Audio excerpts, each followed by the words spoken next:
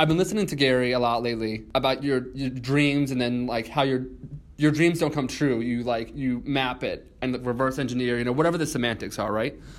But I've been seeing so much change in my life from thinking and pondering and strategizing and how am I going to do this, and I never really made any actions on it. But now I'm kind of in a place where I am kind of doing what you did. I had that moment of like that you're going to die moment. I had these wild dreams, like, working here, just in full transparency, is one of those dreams.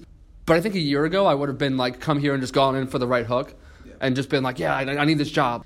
Now I'm in a place where it's like I'm kind of, I'm talking with people like James Orsini and Claude and Steve Babcock and Steve Campbell and all these people, and it's more of like a slow process of actually like finding out what it takes and then going back to the drawing board and coming here again. But like trying to work towards that and making the dream a reality.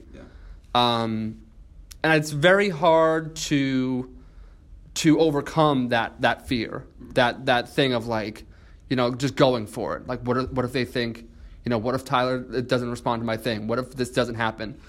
What about people like who are in that position? They just had that moment. They just had that epiphany moment of like, shit, I'm going to die. Like, this is my life.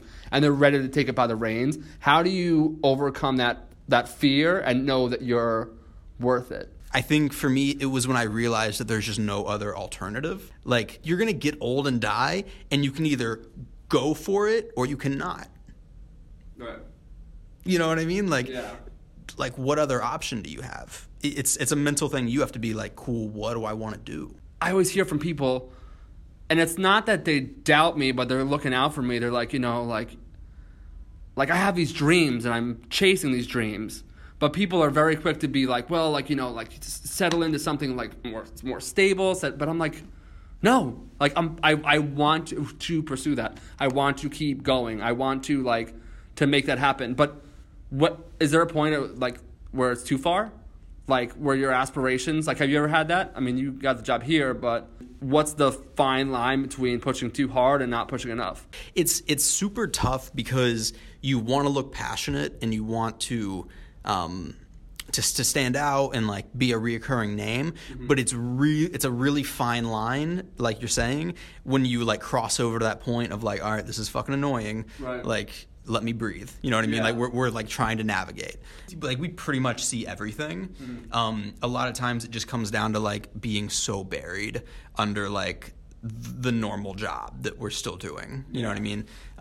So it's like anytime D-Rock and I set out to like hire new editors or bring new people onto the team, it's a very sort of long and tedious process, and a lot of it just comes down to like, if your work's good enough and you fit all that criteria, we're going to get to you. It's just, it comes down to like a patience game more than anything. It's funny, there's a podcast I listen to every day leading up to my move to New York. It's by Nick Onken. Have you ever heard of him? He's a photographer in Brooklyn. And he was interviewing Jeff Staple, who is founder of Staple Pigeon, who's like a streetwear designer also in the city. And Jeff says this line, and I literally want it like tattooed on my forehead. And it's, how when you're like in a plane and they're like, cool, if the masks drop down, what do they say? They're like, put your mask on first before you help everyone else. Right. And that's sort of a really good way to approach life. Because like you have to take care of yourself and your own happiness and like achieving your own things before you can do anything else for anyone. Because like if you don't put your own mask on, like you're gonna pass out and you can't help. Right. So I know that it was like I probably disappointed my parents really bad when I made that decision that like I'm not gonna go to school. I'm gonna go super against the grain. I'm gonna move to New York with like no guarantees. And it was just like, I knew that I was going to kind of weaken that relationship for a minute, but once you have your own happiness, you're like, cool, like I can upset you now, but I'll get to you, right? Like I got to take care of myself first and make sure I'm happy and like my mental state is where it needs to be, and then I can go back. And so now, like ironically, my parents and I have a great relationship. Right. And even though we had like a year of like of kind of weird turmoil of like what's he doing? Like my parents were like, oh, is he slacking off? Like what is it? I think that... Meanwhile, you're fucking crushing it. I mean, we're getting there. Yeah. But, I mean, that's my biggest thing is I know how hard it is to look at your parents and see like, no, like you're not getting a college diploma, like no, like I'm leaving, I'm gonna move to the other side of the country. For me, like right now, I'm at a place where it's like, okay, on paper, you know, I've gotten to work with some cool companies. I got to work at like BuzzFeed Product Labs and Hershey and all this different stuff, but like the money hasn't been consistent. But like I keep trying, the way I try and talk to my parents about it is like, if I get to where I'm going, like, the money's not going to be, like, all of this money and the Metro cards and all this shit, it's not going to be worth it. Right. So it's like, sacrifice.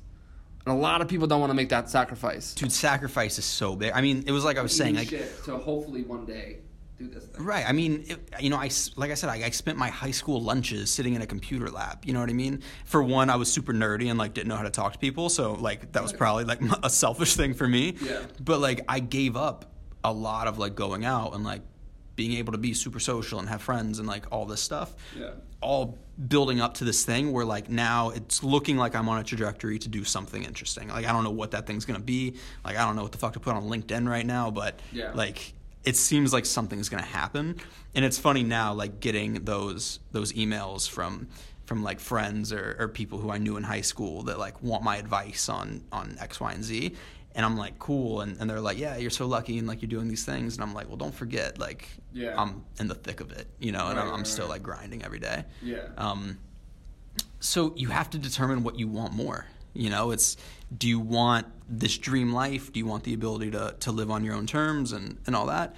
Or do you want to like chill on the weekends? You know, like did you set it on one, or did you have like, or did you, so like for me, I've always had it in my head, like, VaynerMedia, Facebook, you know, Google, these companies like that. It's like I'm just very like, I apply for other jobs, but I'm always working towards like the North Star. Did you have that, or did you just kind of move to New York and be like, I got to get the fuck out of Dodge kind of thing? Like, how did that come up in your head? Like, how did you know that New York was it? So New York had been on my mind since I was in like 8th grade. I came here like a school trip. I was like, this is it. Like New York's where I'm gonna live.